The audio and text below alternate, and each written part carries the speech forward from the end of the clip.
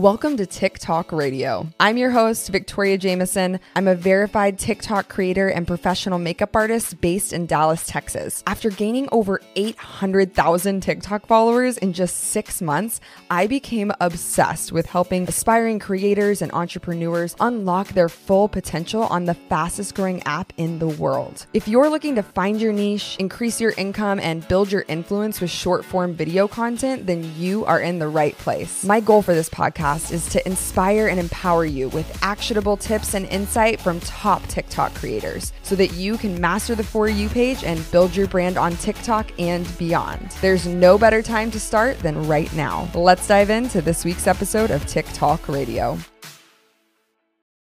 What's up, guys? Welcome back to TikTok Radio. How are you? How's your day? Happy September. I guess it's actually like halfway through September yet and I haven't even acknowledged it. I am so excited for today's interview. I feel like there's just this era of like iconic creators that kind of came from the YouTube height, the Facebook video post-Vine era, if you will. We have Mr. D x3, who you guys might recognize from his viral video that landed him on the Ellen Show. It's just so cool to see the opportunities that creating content have given such like everyday normal humans. Like, I think people have this concept that to be a content creator, you have to be like an influencer and have this like perfect, polished social media lifestyle. But Joe is so funny. He was a teacher and now he's a full-time comedian, but his background in teaching really shapes a lot of his content. And it was really cool hearing about his journey, just like from start to where he is now. Be sure that you guys are following us on our social media pages. We are on Instagram and TikTok, sharing clips from episodes. They're usually my favorite little tidbits, so go show them some love. You can also leave us a voice message with the Anchor app, and we can answer it here on the show. This is something that I used to do when the podcast first started. We haven't done it as much lately. We haven't gotten as many questions because I don't think many people use the Anchor app to listen. Most people are using Apple Podcasts, according to my analytics. But if you want to be on the show and ask a question and get it answered, go ahead and leave us one of those. Leave us a review in the Apple Podcast thing, the app, I don't know. A rating works great too. And put this episode on your story and tag us so I can say thank you for tuning in. I like to joke and say that I like started this podcast for selfish reasons because I wanted to hear people's stories. Like, one thing about me is I'm obsessed with like hyping other people up and helping them see like how awesome and cool they are. And the opportunities that I've gotten through social media have given me a lot of confidence. They've given me business opportunities. It's really completely changed my life. And it is just so special to be able to connect with other people who have had that same experience or an even crazier experience. And I find their stories like super inspirational. And I know I feel less alone in things that I struggle with, talking to other creators. And I hope for those of you that are just starting out that you can take away that like no one has it all figured out. None of us are perfect. We're all still learning. And I just love seeing what people are doing with these communities that they've built, like just being themselves, which is so cool and so powerful. And it makes me so happy. Like, there's so many negative things about social media out there too. Like, I get it, but I feel like you can't ignore the value that it provides to people and really can be life-changing. So I'm glad that those of you who are listening find that interesting too. Like, it's just so exciting and fun to hear someone's success story. I always say, like, people have no idea how interesting they are. And you have no idea how much you can impact someone else by sharing what you're going through or what you've been through or things that you're passionate about. If there's anyone you guys want to see on the podcast, shoot me a DM on Instagram, leave me a comment, let me know, make an intro if you know them, because we are always looking for guests to have in person here in Dallas or virtually on the podcast. There's been a bit of a delay in getting the YouTube channel up, I will say, so you will have to forgive me. We can only process so much video content at a time, and going from being audio only recording in my closet to trying to produce video content for Reels, TikTok, and YouTube, and an audio podcast has been a lot. So please be patient, and those videos will all be up as soon as humanly possible. One thing I do want to touch on ever so quickly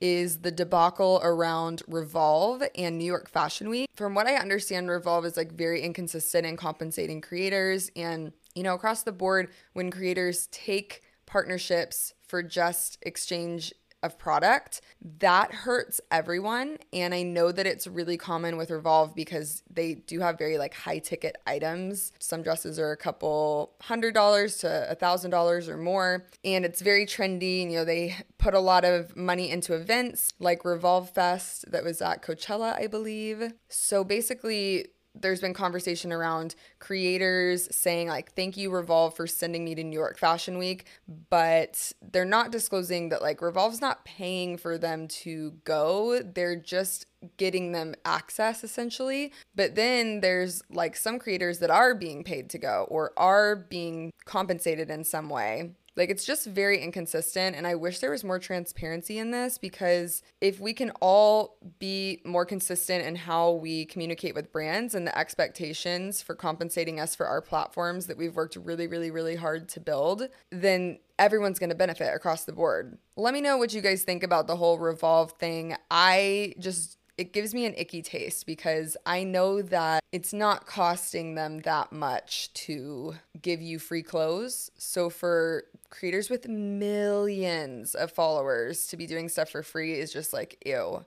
My friend Lisette made a good point that it's like people say, oh, well, I was going to, do that anyway. I was going to buy that anyway. So why not just get it for free? But like, if you were going to buy that anyway, just tell them that you're going to organically integrate it into your content. Like, that's honestly, I think, more valuable, an organic endorsement than a sponsored post that's kind of like half-assed because you're not getting paid to do it. Like, you can definitely put more time and effort into posts that you're getting compensated for. Like, that's a no-brainer. Anyway, let me know your thoughts. I don't like it. I don't like people not getting paid, and I don't like people taking brand deals and hurting other people by selling themselves way, way, way, way, way short. It's like the people that are like, oh, well, this isn't my full-time job, so like I don't need to get paid to do it. Okay, well, it is some people's full-time job. Like, why shouldn't you get paid a full-time salary to do it if you have the experience and the visibility? Like, why not? It's only bonus for you. I could go on all day. All right, guys, let's dive into this week's interview.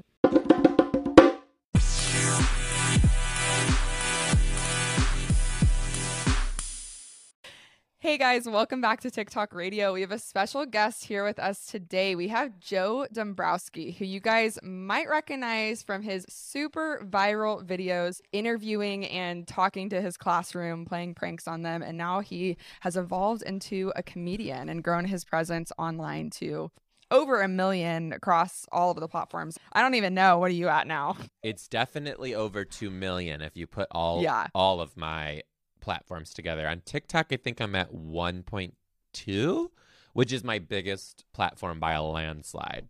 When I think of your content, I don't think of you as a TikTok native creator, because I remember your videos, I want to say from Facebook. Was that where you first got started? Yeah, my first viral video that nothing has touched a candle to since went viral on Facebook in 2017.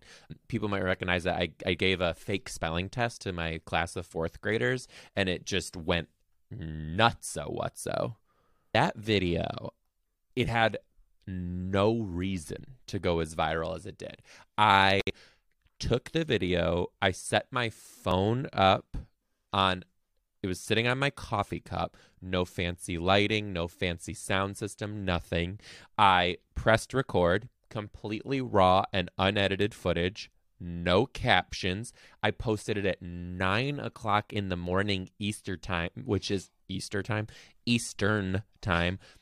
like the worst time to be posting. And it had 20 million views overnight. Like, insane. I know. You didn't have like a following, right? This was just Nothing. On a whim. This was on a whim. It's so funny. That's crazy. Yeah. What that kind of has taught me on my journey is that like the meat of your content and your messaging is what matters the most. Like you can say something completely, if it's well written and it's funny, like funny is funny, it will do well. It doesn't have, don't be too precious about it. Like it doesn't have to be you don't have to spend tons of money on it. Like let the content speak for itself, and like true real talent will shine and come up on top. Oh, yeah, I totally agree. I always say like viral content is viral content no matter where it's posted. Like if Charlie Bit My Finger never happened and it was posted on TikTok today, like I think it would still be as viral. Yeah, I do too. So, I mean, you're a great example of that. I mean, that was what, 2017, and just a random post then kind of launched you into this trajectory. It's so cool to see how it's evolved. So give our listeners a little bit of background on like who you are and how this journey kind of started. So I'm Joe Dombrowski. I'm a full-time stand-up comedian. At the time when my video went viral, I was a fourth grade teacher. Now, the common misconception with my journey is that I was teaching, my video went viral, and then I became a comedian. But that's actually not true. I was actually a stand-up comedian for my third grade talent show when I was 8 years old. I've always wanted to be a comic. And oh my gosh, I love that. And teachers are poor people, as I'm sure you know. So even the whole time I was teaching, I taught for 10 years. I was always doing comedy, moonlighting, doing it after school to make $20, $50 to buy lunch and put gas in my car. And I did it and I loved it. And at the time that this video went viral, I had started racking up a local name for myself in Detroit, which is where I'm from. So when the video did go viral locally, people who knew me in Detroit were like, yeah, this guy. So as much as it was an accident, it also was like, I knew it was funny. I knew I was funny. So I posted it knowing that it had potential. Let's just see what it did. But that video did launch my career to a whole new level when Ellen DeGeneres saw it and then invited me on the show, and then invited me on the show again.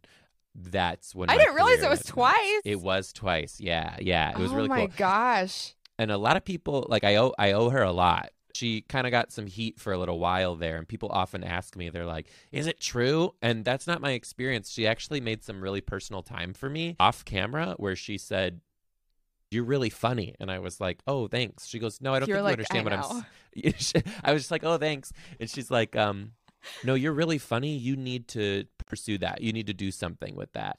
And like that moment lit a fire under my ass, and I left the show and I was like, you have the time comedically, why don't you start doing this in other cities and go bigger? And then I did, and I did, and I did, and I built it. And then I got picked up by my managers and my agent who saw my show. And then after that, it was like, it was done. It was my career. That's incredible. I think that speaks to the fact that there's a lot of people out there that see people who go viral, you know, and that kind of changes their life. It sets them off on this journey, if you will, but they don't realize the years and years and years of work that goes behind some of those skills. Comedic timing is a skill in itself. So you like pushed record that day knowing this is going to be funny. What made you even decide to document that? Because I feel like there's a lot of people that would think like, oh, this is just a little shtick I do. Like no one really cares. Like what made you decide to make it and post it? So I had probably 6 months. Okay. Probably with that year, 2016, 2017, I started to change my comedy on stage from talking about just like who I am to talking about what was happening in my day job, which was being an elementary school teacher. So I had been recording just funny things that were happening in the classroom and posting them. And my friends and family were like loving it. Like I'd go to the bar and meet friends who I hadn't seen in months, and they were like, oh my God, when you posted this, blah, blah, blah. It was just so, and I was like, oh, okay, you know. So to me, well, first of all, that's just what I did. Like as a teacher, which I also loved being a teacher, you have to be yourself. The kids will smell bullshit a mile away. And girl, I'm funny, so I'm going to be funny with the kids. Like, I'm just going to show them that side of me. So this was just me being me. And yeah, I knew it was funny and I knew it was just another video, but really I thought it was just going to be like friends and family were going to be like, ha ha ha, again. I truly did not expect it to go as massive as it did, which that was the treat. But the other thing that I learned from this is there is nothing more important than authenticity. You have to be yourself, and like people will sift it out when you're trying to be fake. And the number one thing from that video is I capitalized on being myself. And there is no better feeling than connecting to other people because I am who I am and I showed you who I am. Like, this wasn't a shtick that I couldn't duplicate a second time. It was what I do. It was who I am. And like being able to take that performance on stage all over the world is like it's the most unbelievable thing. I think that speaks to why we see people loving TikTok so much too. That video, looking back, is kind of like a TikTok now. Like it didn't have that like highly produced feel that like a lot of YouTube and a lot of the Vine creators that had become sketch people, like it didn't have that production side of things. It was like just hit record, unedited, whatever. That's why people love TikTok too. And that's why I think the platform is so valuable to creators, is because instead of having to put on this persona like we see with Instagram and even YouTube, people can just hit record and be themselves and literally monetize being themselves, which is so incredible and such a great opportunity. I mean, I feel like this is the first time we've seen a platform that gives people that insane reach like you had on that Facebook video that really allows them to build their careers around that. I definitely agree with what you're saying. The one thing that I think about too is the fact that, going back to what we were talking about before, good content is good content. Now, this video this video went viral 5 years ago, okay? And TikTok popped in 2020. And I, for the first time, I reposted that video from Facebook to TikTok in 2020, and it still went viral. Still had multi-million views because the content. Love it. It's like it's the number one thing that I would suggest to creators to keep in mind when you're creating a piece is you want it to be as evergreen as possible. And the example of that is evergreen, meaning will always be relevant. That video was an April Fool's Day prank. There will always be April Fool's Day. That video resurfaces on April Fool's Day every single year. And also, there will always be kids in the world. People will always relate to what children find funny, because even though those kids are in college now, believe it or not, they're like there's like a new. Well, not those kids. Oh no, my first couple years teaching are in college now. I was like, those kids are in high school. No. Those kids are in high school. Yeah, Oh, believe it or not. that still hurts. Driving. Yeah, I know. So, but there will always be fourth graders in the world, right? So people will always relate to. There will always be parents who have kids that age. Like, it never stops. So kids are funny too. The end always will be. So keeping evergreenness in mind when you're creating content is also a very important piece to success.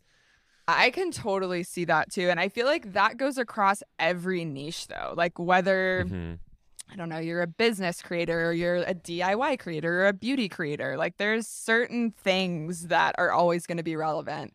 I feel like it's interesting because TikTok, because it's so fast paced, there's always these trends happening. And I think a lot of creators chase trends of like making sure that they're keeping up with relevant. And they're like, oh, this makeup, I have to buy this makeup or this Amazon thing or this or this. It's like the consumerism of like content almost.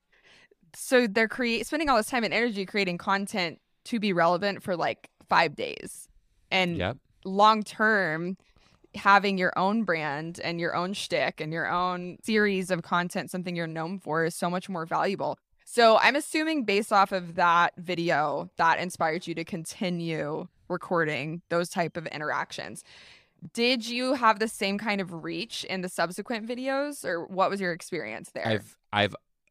I've never had the same reach. I've never had the same views, but my views and reach went up drastically since then. So it's not uncommon for me to hit multi-million views a strong handful of time a year, but like I think only once have I broken double-digit millions, like tens of millions since then. I've never gone past 20 million again.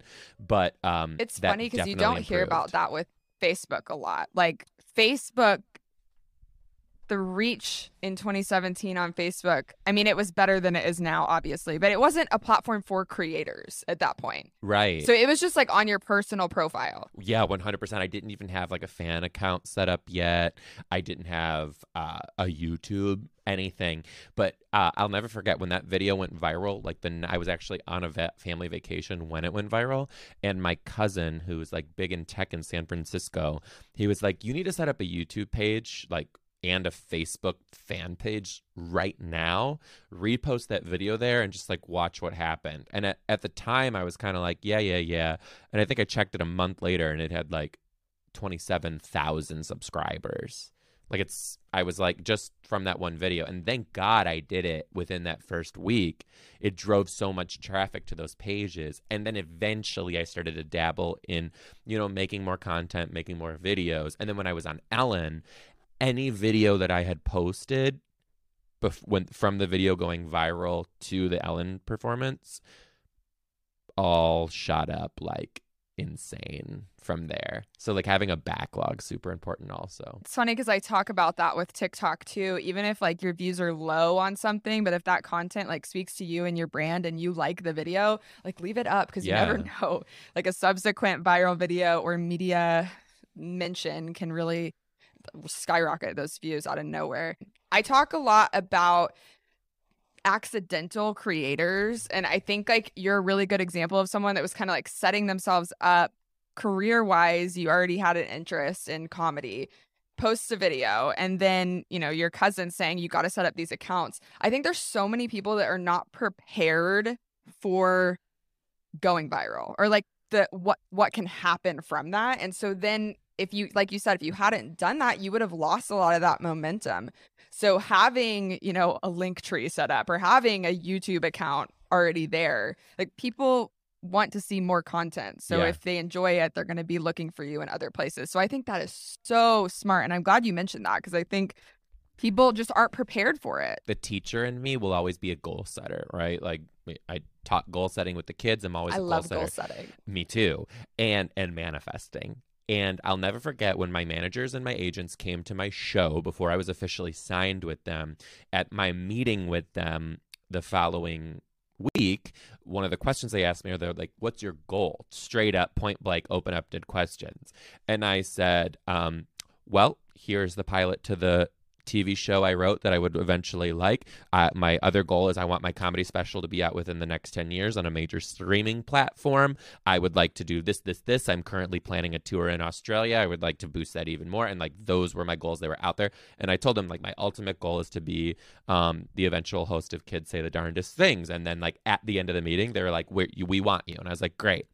Years later, they told me that question is so important to them because so many times these people come in and they have achieved a level of success where you first start to find your representation and they ask, what's your goal? And 9 times out of 10 people say everything. I want to do it all. I want to be in movies. I want to be a singer. And if you are not specific with your goals, people are not going to work with you.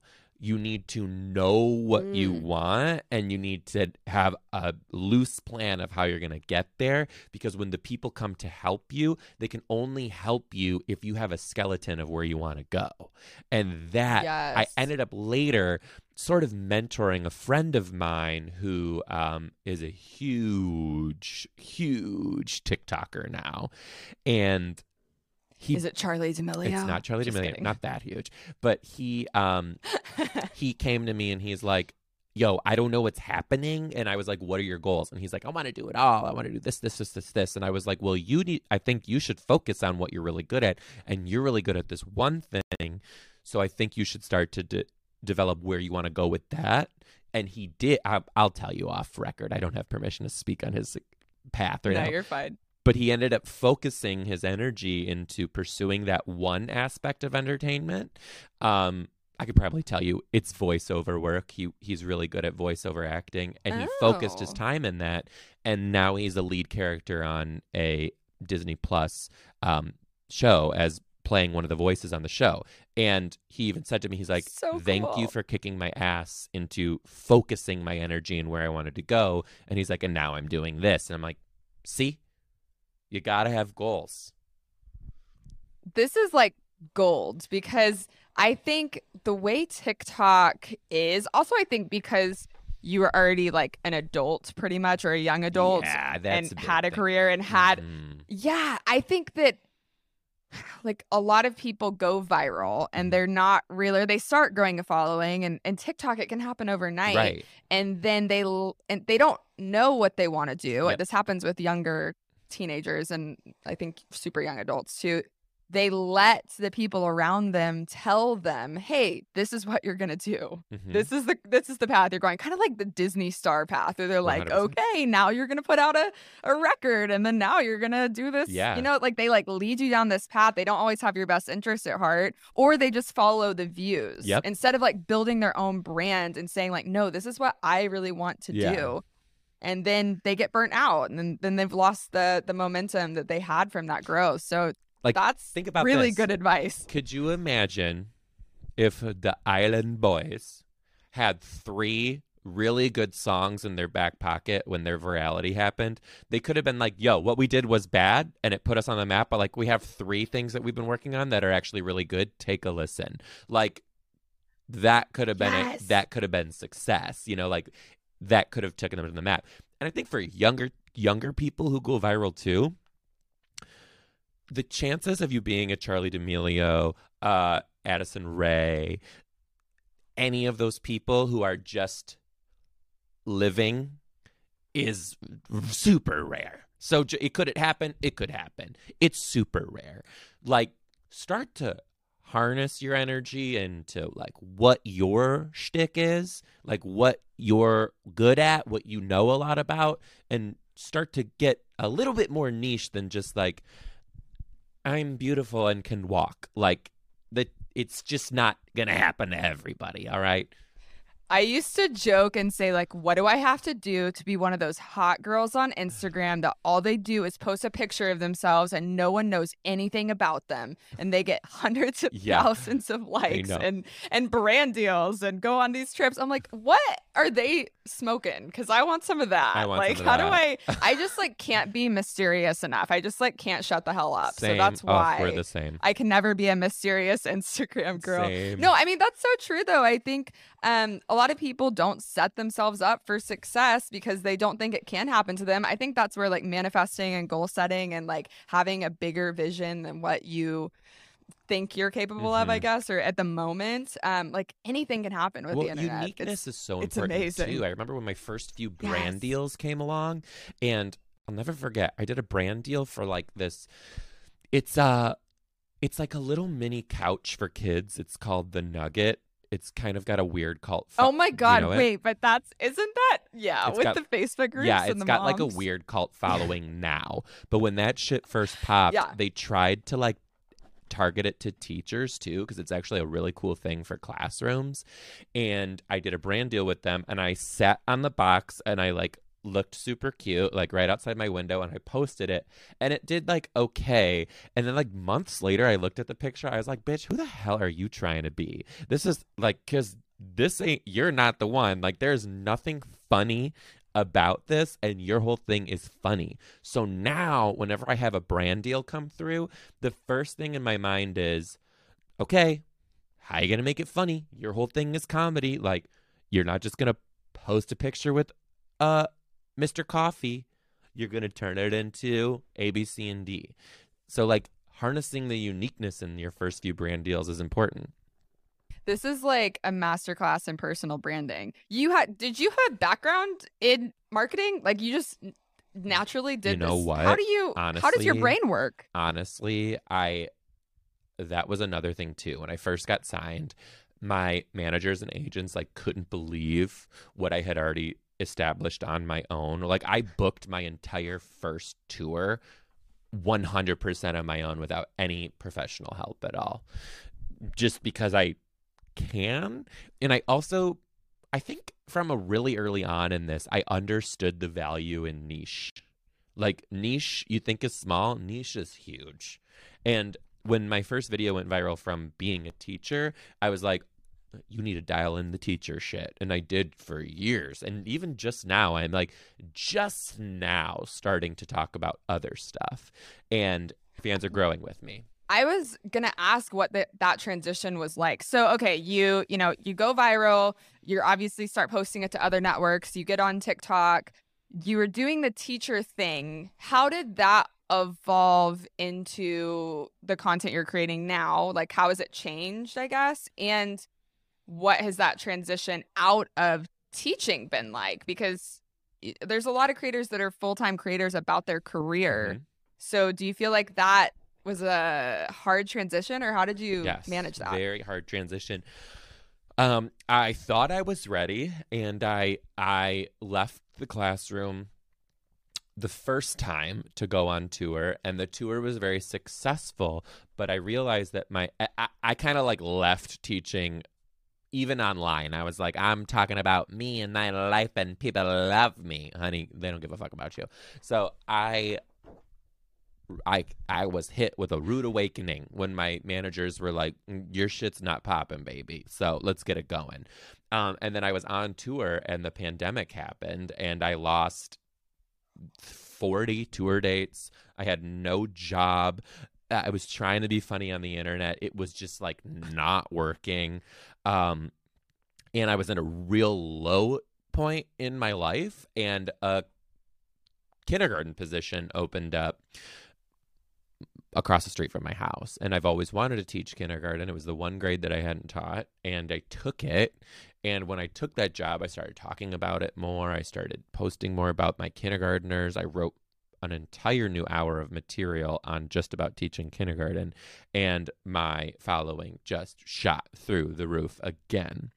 And then at the end of that school year, I didn't return the next school year, and I went back on tour. But I told myself, be really honest with your fans. Let them know you're not in the classroom, but you're still such a strong advocate for teachers and teaching because you do love it, and continue to speak to the people. But I switched it.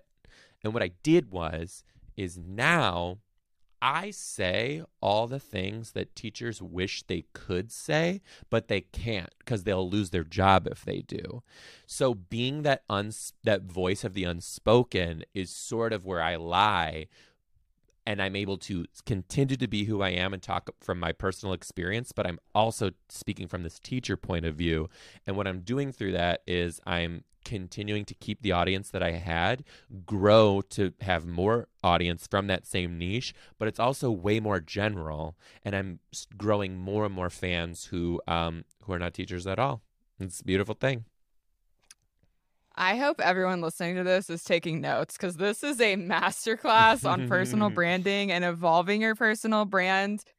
Yeah, I love that you were looking at what was happening numbers wise. Like, even though obviously I think people see the goal as being a full-time creator, but like sometimes, especially when your career is so closely related to your content, it's hard to transition away from that. And I love that you like totally flipped the script in a way. Like I just love content creation as an industry because there's so many ways you can take the same niche. Like, you can turn it so many different ways and look at it so many different ways. This is what brands do in their, marketing meetings, is talking about like, how do we speak to the right person? How are we going to portray this? Like, let's flip it this way. Let's flip it that way. But we can do that as creators and be smart and intentional about how we're speaking to our audience. And I think because you really knew who your audience was, because we say that like we're our audience, like typically who we are is the type of people that are watching our content. It's just genius that you were able to flip it that way. Well, that's the thing. The way to flip it is to do it a way that nobody else is doing. And I would argue, I don't think there's another there are definitely other teacher comedians and there are definitely other teacher content creators. I don't think that there's any of them who are speaking about it through my perspective, and I can tell you for sure there's no one speaking about it as raw as I am. So that put me in a different demographic where they're like, oh, this guy, he's talking about teaching, but he's edgy about it. Like, he'll go there. And that drew people in. You know, they're like, oh, this isn't your sing-song Mr. Rogers, Mary Poppins moment. This is your, like, I don't know, like your Avril Lavigne Bad Bitch 2002 moment.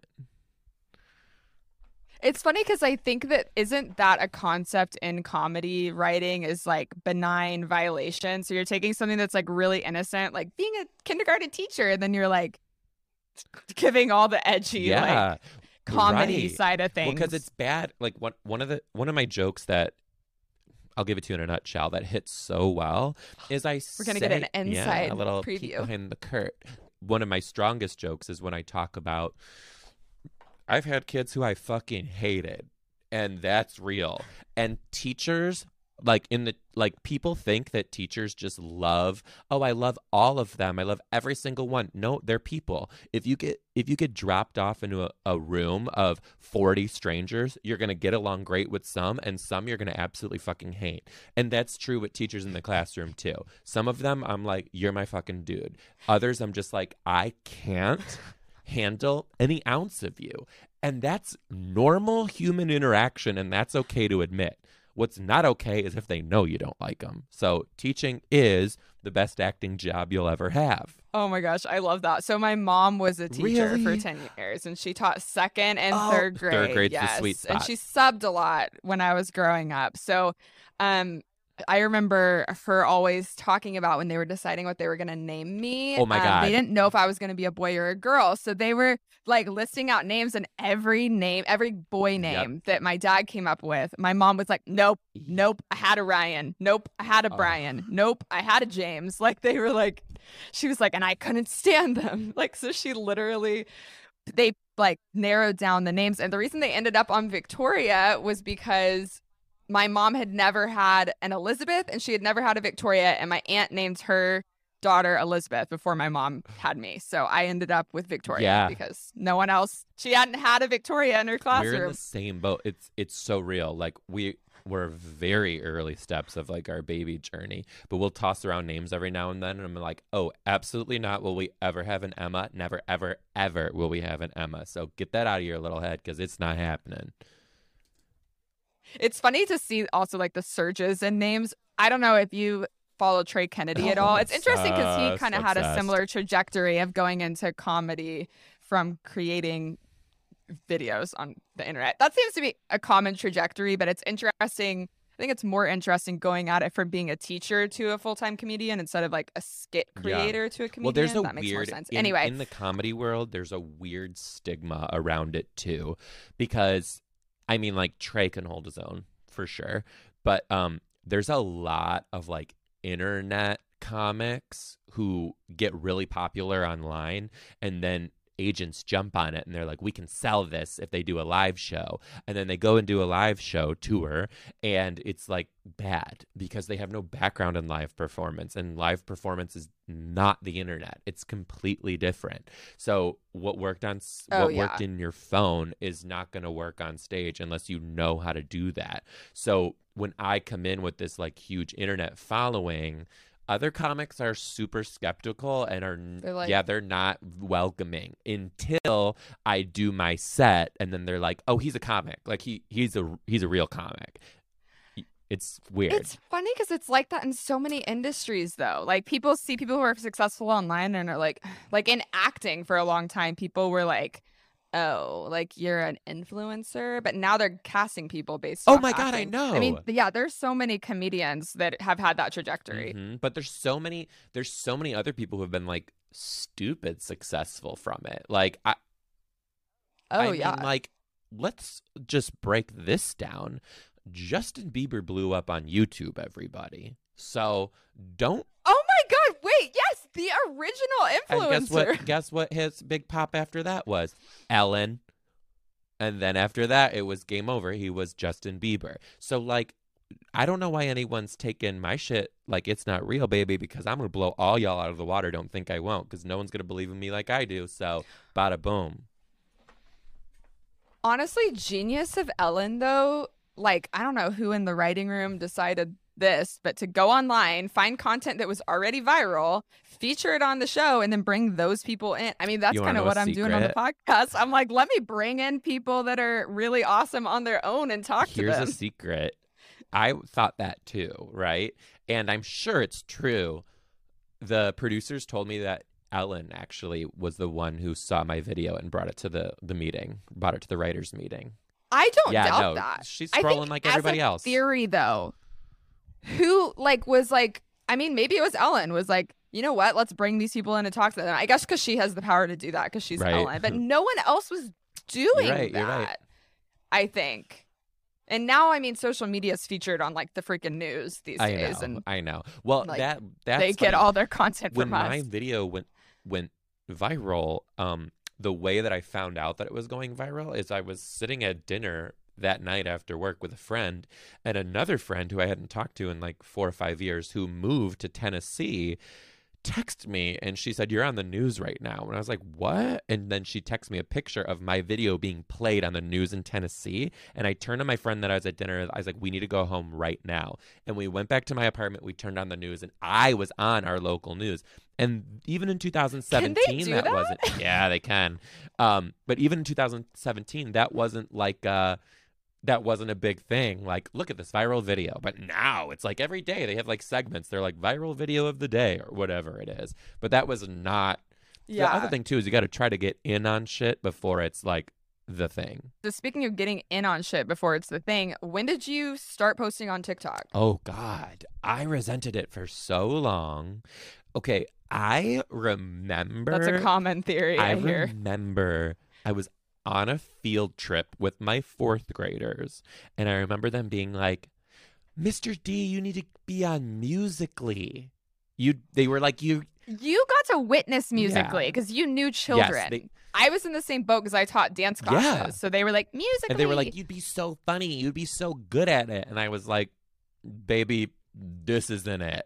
And they were like, "Yeah," and they loved it. And the whole thing with teaching is like you have to like figure out what the kids are into and then figure out how to bring it into the classroom. So I made a few Musical.lys, and they were like, "This is crazy," and then I just like let it sit forever. Well, then Musical.ly turned into TikTok, and TikTok started to just like go. I got in on TikTok, I would say December of 2018, maybe around then. Yeah, so like right after it changed. And I was just being stupid doing like lip dubs and stuff. In like this, remember how you used to do it in slow motion and then you'd play it back and it was like, oh my gosh. That's kind of what It's so funny because people did that on Reels. Like at first, people still do that. I'm like, why are you speeding up your videos? It looks like you filmed this in 2016. So I got on TikTok in No, it's true. I got on TikTok in 2016, and I remember the thing was back then there was not adults on the platform, so it was really easy to make content that would perform well because everyone else using it was like 7. So like you could make a really good video and get views and followers, but at the time it didn't mean anything because it was just this random app. It wasn't connected to anything else. No one cared. No one knew what it was. It wasn't until it got bought out and like rebranded to TikTok that it started to gain momentum. And even in 2018, I mean, it was a totally different environment than it is now. Like it was lip syncing. It was like cringy X-Vine content. I'll never take an app for granted. Like when a new app starts to get popular, you should definitely start getting active on it because you don't know if it's going to be the next TikTok.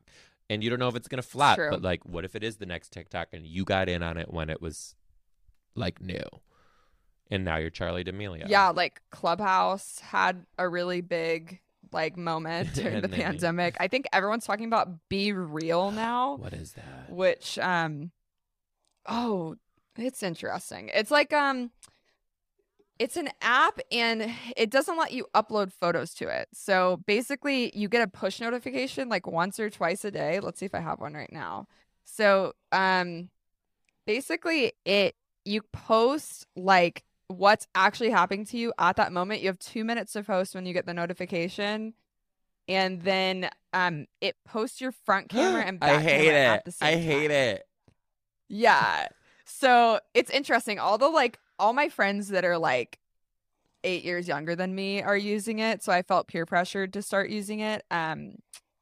It's a thing.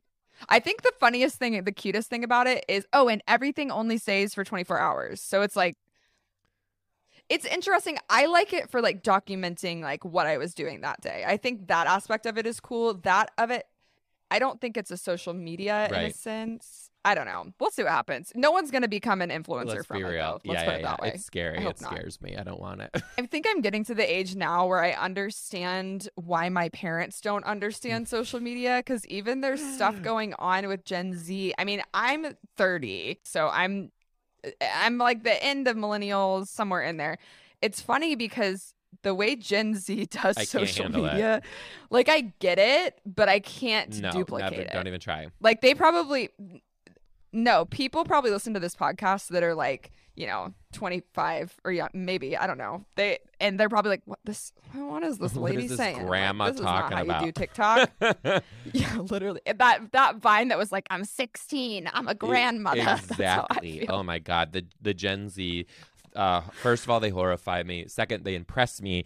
And third of all, they keep me up at night. Okay, so you get on TikTok. It's 2018. You're like doing the thing that everyone else is doing. When do you start to see this as an actual avenue for posting content? Because I mean, like you said, TikTok's your largest platform right now. So where did the evolution go from like thinking that this was a waste of time to like now it's your biggest vanity metric? Well, TikTok did what TikTok does, which is, my theory is that like TikTok modeled their algorithm off of drug addiction, which is what they did was they give everybody who they see are posting consistently, they'll give you one massive video that whatever viral means to you, it will do. And then you get addicted because you want to reach that high again. So you keep posting, you keep posting, you keep posting. Then they start to see you're scaling back. And then they let you have another one that does really well. And did that happen to me? Sure fucking did. Did I become addicted? Sure fucking did. And from there, I was just like always trying to chase that high of another million. Like, I need another video that's going to hit 1 million. We all are. And I don't think that that's bad, but creativity and competition are like the same thing too. So I sort of switched a little bit and I kind of was like looking at what other people were doing, which was the trends.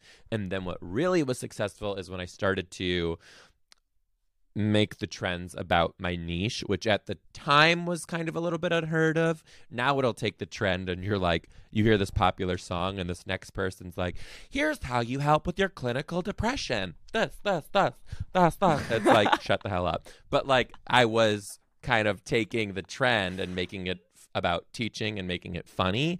And that's when my shit really started to pop, like big time. Yeah, because then it's showing it to your ideal audience. And then those are the people that relate.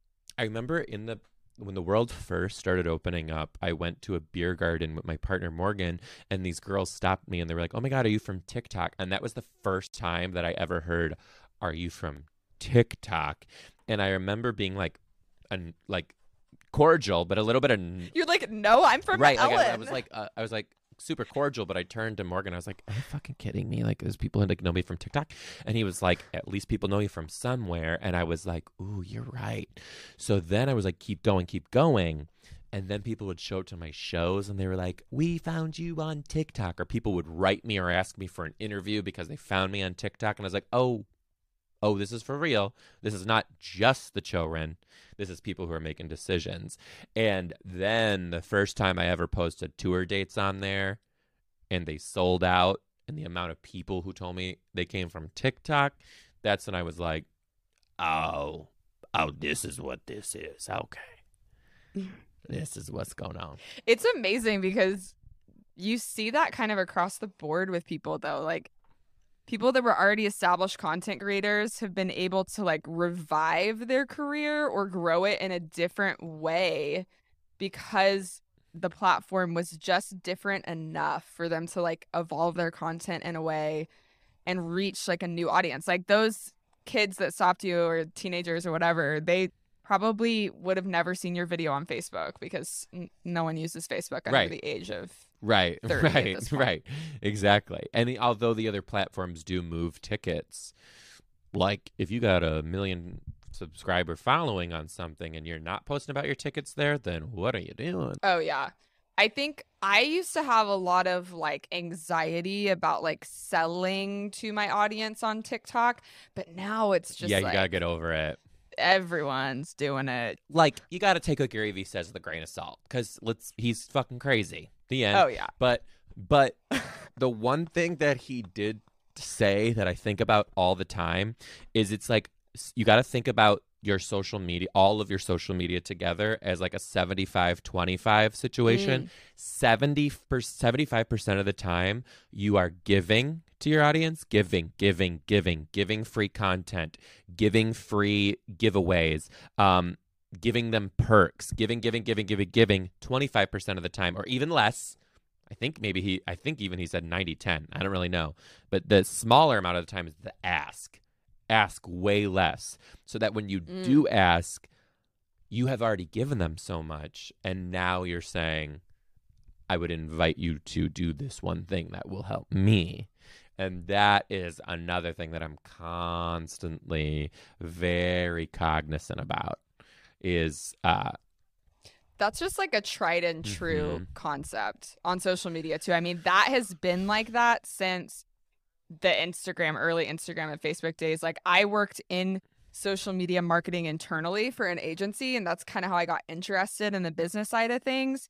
And then my journey becoming a content creator has obviously evolved that interest. And that's why I like talking about the behind the scenes thing, because that type of foresight and kind of like planning, some people don't think about. So that's when you end up with people that are just like selling. And then you eventually like unfollow them because you're like, I don't want to buy what you're pushing. Like if too much of my content is about my ticket sales, I know my fans are like, what? Like, okay, we get it.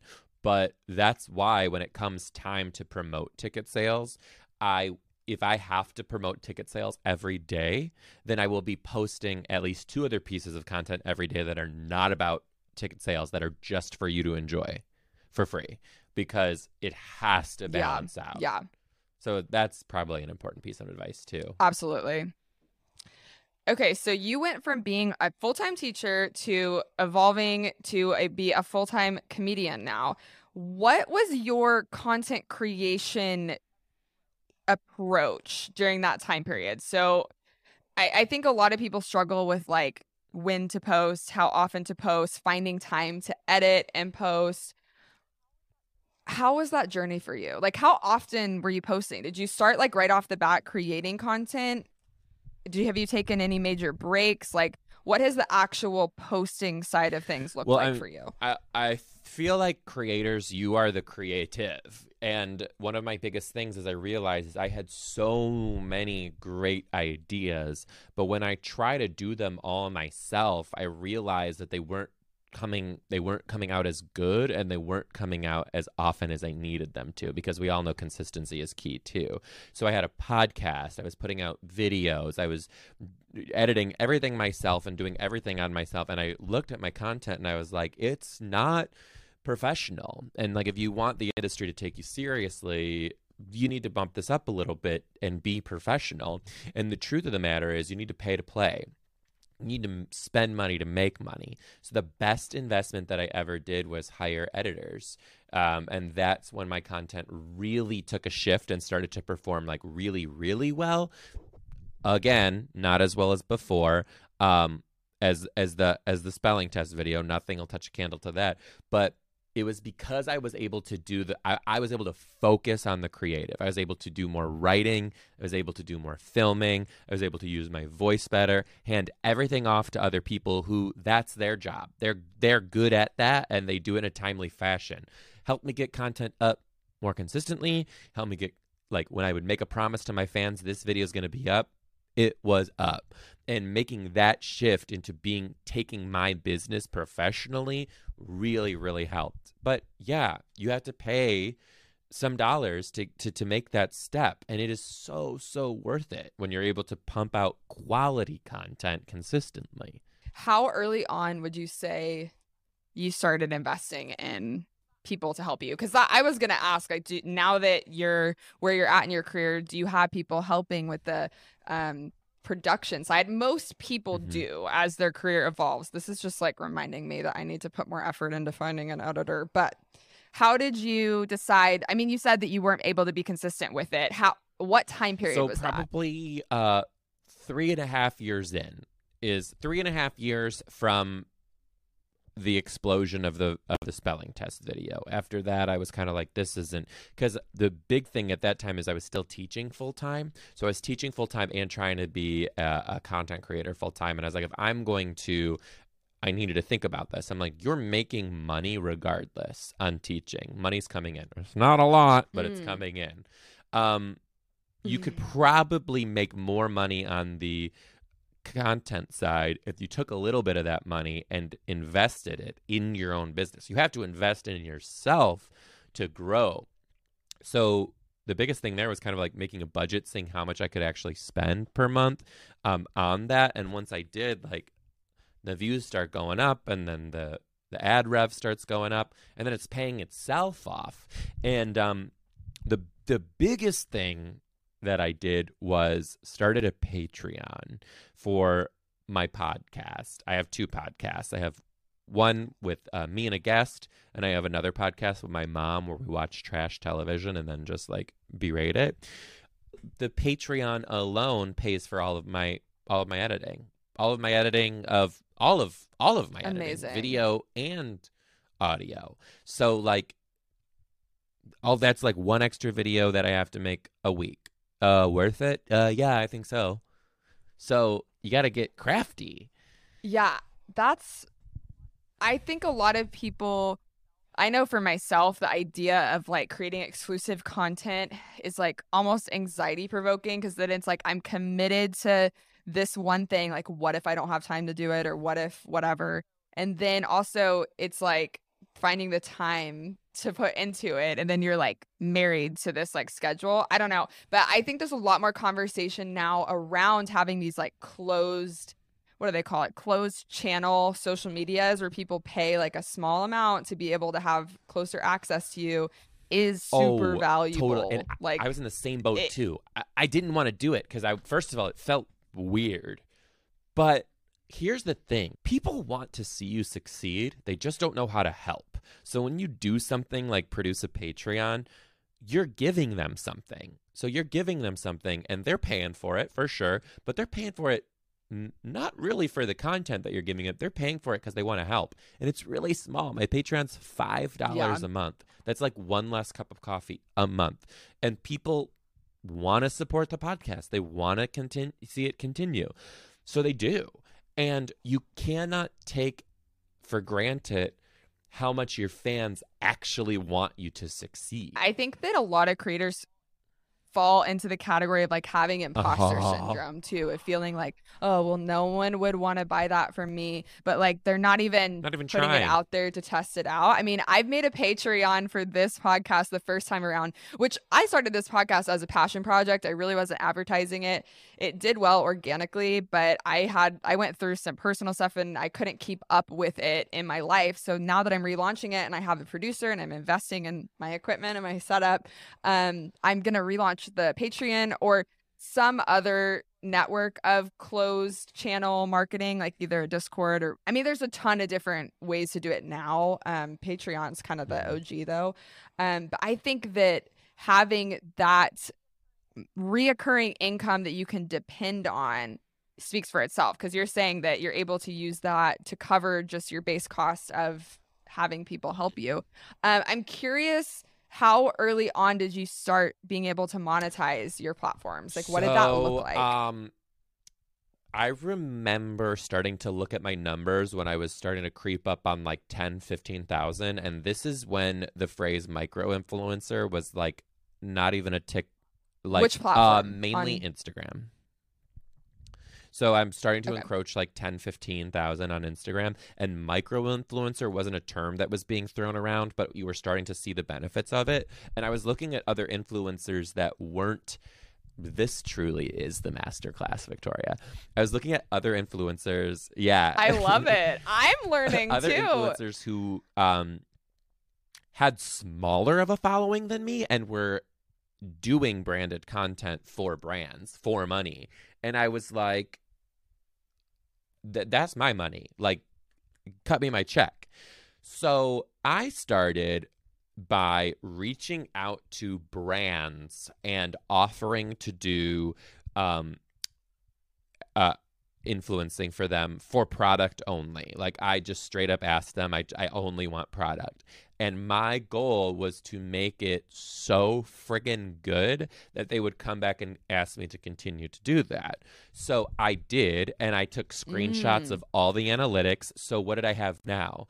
I had data to back up my argument, because in teaching, the phrase in teaching is always data drives instruction. You can't just do something because you think it's going to work. You have to have data to drive the reason why you're going to do something. Well, if I tell people I can do ad deals for money, well, why? Well, now I'm able to go to companies and be like, here's what I can guarantee you. We will get at least these many views on this product, this much engagement, these many reactions.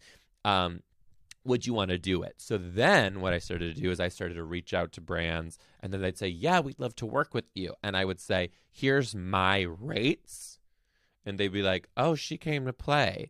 And my rates, my first couple times I did my first rate offers, they were low. Like, I was doing jobs for like $200 to $500, which in like marketing terms is peasants change. But it was making a difference for me at the time. So I'm like, let's keep going. And then it just built and built and built and built. And eventually I'm able to say, I will give you 2 Instagram posts for 1,000. Well, 1,000 turned into 5, turned into 10, turned into 20. Like, you just keep building and collecting that data to prove your case, and you'll get the money. Then you can be more selective with the partnerships you do take once you're charging a higher ticket rate. I like that you said you were seeing people with smaller followings and you charging for it. I have recently done the same thing with TikTok, where like I have almost 1 million followers, which to me now doesn't feel like that much, because I have friends that have 15, 20 million followers, and I'm like, oh, I can't charge that much. But then there's people that have like less than 100,000 followers that are charging $5,000, $10,000 for a post, and they're getting it. Like, why? Like, that's my money. Like, I should be getting that. So no, I mean, it's a great point that you just have to have the data to back it up and the confidence to ask for it. Confidence and is not key. Be scared of hearing no. I have a friend who I sort of mentor. She's got a pretty big following, and she's very specific on like children's literacy is kind of her niche. So like children's books, and she'll have like reading companies want to work with her, and she's like, I don't know what to ask. And I'll say, you tell them you will not do this for anything less than $5,000. She's like, oh my God, that's so much money. This isn't worth it. I go, I know, but first of all, what if they don't even bat an eye and they say yes? And second of all, what do you think this is worth? And she goes, 1,000. I go, that's right. So you say 5, they're going to come back with 3, and then you say yes, and you got 2,000 more than what you think this is worth. How about that? Like, show business, baby. Business is where the emphasis is. I have a dance degree. I'm obviously using it every single day of my life. But in my college program, our director used to always say, it's show business, not show begging. So I do think a lot of the stuff that I have grown to be interested in personal branding, like, came from learning the business of marketing yourself as a performer. So no, I mean, it's a great point. You ask for more than you think. You never want to start negotiating at what you actually want to get paid. Like, I was kicking myself. One of my friends who has, I think, around 200, somewhere between 2 and 300,000 on TikTok. She worked with L'Oreal, and I was in negotiations with them, and I was talking to her, and I was like, oh my gosh, like, I'm so excited. I'm doing this post. and we were talking about our rates, and I wish I had talked to her before I negotiated my rate, because she got a couple $1,000s more than I did. And L'Oreal was probably like, exactly, sucker. Exactly. Like, we're gonna get, and they're like willing to pay for way more. I will never forget. I was still full-time teaching, and I did a job with JetBlue, right? The airline.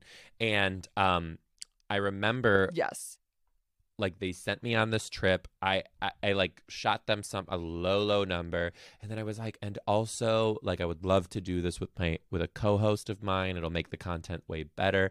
And I offered them like a shit load of content. Like, I was making a full YouTube video, a podcast episode, like everything. And I think I did it for like $2,000, maybe. And I got down there and I met another one of the influencers, and we started drinking and started talking about it. They went on that trip for one Instagram post, and they did it for like $25,000 and had maybe like 5,000 more followers than me at the time. And I'm like, oh, bitch, this shit ain't happening again, ever. And that's when I started thinking, like, you go big or you do not play, because these companies have money and they will gladly take advantage of you if you lowball yourself, because nobody's going to advocate for you harder than you. So why would you ever undermine your own worth? That's one of the reasons I wanted to start this podcast. Like, I was really lucky to already know people in the content creation world that were already full-time creators that I could go to and ask questions like, how much would you charge for this? Like, what do you think this is worth? Yada, yada. And like, there's a lot of people out there that just don't know who to ask, and a lot of influencers out here gatekeeping girl boss rates. Like, they don't want to say, oh, I charge $15,000 for this. It's almost like they're embarrassed to say that that's how much they're charging. But if we're not talking about it, then like, no one, what is rising tides lifts all ships or something like that. Like, if we can all make more money if we talk about asking for more money. So there's this very specific niche called teachfluencing. It's teachers who are influencers. And every once in a while, someone will get brave and they'll like slide in the DMs and ask me. And I'm an open book. Like, I also want to see you succeed, because one thing that I think is disgusting is, first of all, like, everyone listening, when I talk about teachfluencing, it's a metaphor, right? Like, there's also like nurses who are influencers. Like, there's so many people who are in these powerful, underappreciated positions that are influencing. And businesses are going to take advantage of you left and right. You are working your side hustle. Work that side hustle, girl. Don't let people be like, oh, you know what? And for these posts, we're going to supply your classroom with a year's worth of books. Well, a year's worth of books, bitch, ain't going to pay your rent. So you better tell them, great, I'll take those books and $10,000, because they have the money to give it to you. You make them pay. Like, and absolutely. That when teacher influencers come to me, I'm like, I will tell you everything you need to know, because no business is going to take advantage of you ever. I won't let it happen. Yeah, I think a lot of people, especially like growing, aspiring creators too, think that they have to take brand deals. Like you had said, you were doing it for free at first. And yes, I mean, there's value in getting metrics, but like at this point, brands know what they're doing. Agencies know what they're doing. Like, they're getting free advertising content from you to sell products, and they're paying you at cost, like what it's costing them to make something that probably costs 5 cents that they made in China at a sweatshop. Like, it's mind-boggling how much creators are being taken advantage of. And I think it's because they're like, oh, well, this isn't my job. I don't have a lot of experience. Like, I don't know what to charge. Like, it's still valuable no matter whether it's your full-time job or not. 100%. And that's the thing, like, the name of the game is getting paid. You're not doing this for free. You're doing this for a reason, because you need to. You're not just doing it because of the kindness of your heart. And when you have a business, this is the number one bit of advice. Either you're going to approach a business, or a business is going to approach you that you absolutely love. It's this brand you've used your whole life. It's your favorite brand. It's your dream brand even. Do not sell yourself for product. that Dream Brand is a multi-million-dollar company that has more than enough money to pay you for this work that you're about to do. And if I say this to the teachfluencers, if you accept a job for product and you're not in the beginning stages and doing it just to build a little bit of data, if you accept job for product, you're ruining it for everybody else, because these businesses then get the impression that teachers are so poor that they will do this influencing for us just for product. Not true. And do not let them take advantage of you. I'm pissed. I'm heated. Absolutely. And I think that's why we all have to. Oh, no, I get heated for sure. No, this has been so great. Like, I feel like I love the way your brain works, and it's been great to pick your brain. Honestly, I could probably ask you questions literally all day and nerd out over social media. But our time is coming to an end. I always have two questions I ask everyone at the end of the podcast. So the first one is, what advice would you give to someone who wants to be where you're at now in your career? Stay true to who you are, 100%. If you don't know who you are, figure out who everybody else is and be the opposite of them. Love that. Yes. Okay. And then the other one is, if you had to start over completely from ground zero, knowing what you know now, oh my what would you do God, different? that's a great question. Okay, if I had to start over, knowing what I know now, what would I do different? Oh, wow. I think this one always stumps it's such people. a great I love question. I've never been asked this on a podcast. This is a great question. I would not pay attention to the comments. I would not read and pay attention to the comments. Because I think that there was a few times where I said things that I really believed in and it ruffled a few feathers. But what I didn't realize at the time was when you ruffle a few feathers, you're actually letting the trash take itself out. And those people who don't like what you are going to leave. And the people who like what you are will stay, and you're going to attract more people like that. And I noticed that when I started being more open about my sexuality online, there were definitely some, Christian women who were not going to have, they were not going to have any of that, and they were going to let me know it. Well, guess what? I let the trash take itself out, and I lost a huge portion of followers at the time, and it was so scary to me. But you know what? Nobody's going to forget who I am. I'm going to remind you every single day. And it built this audience of people who are just here for it.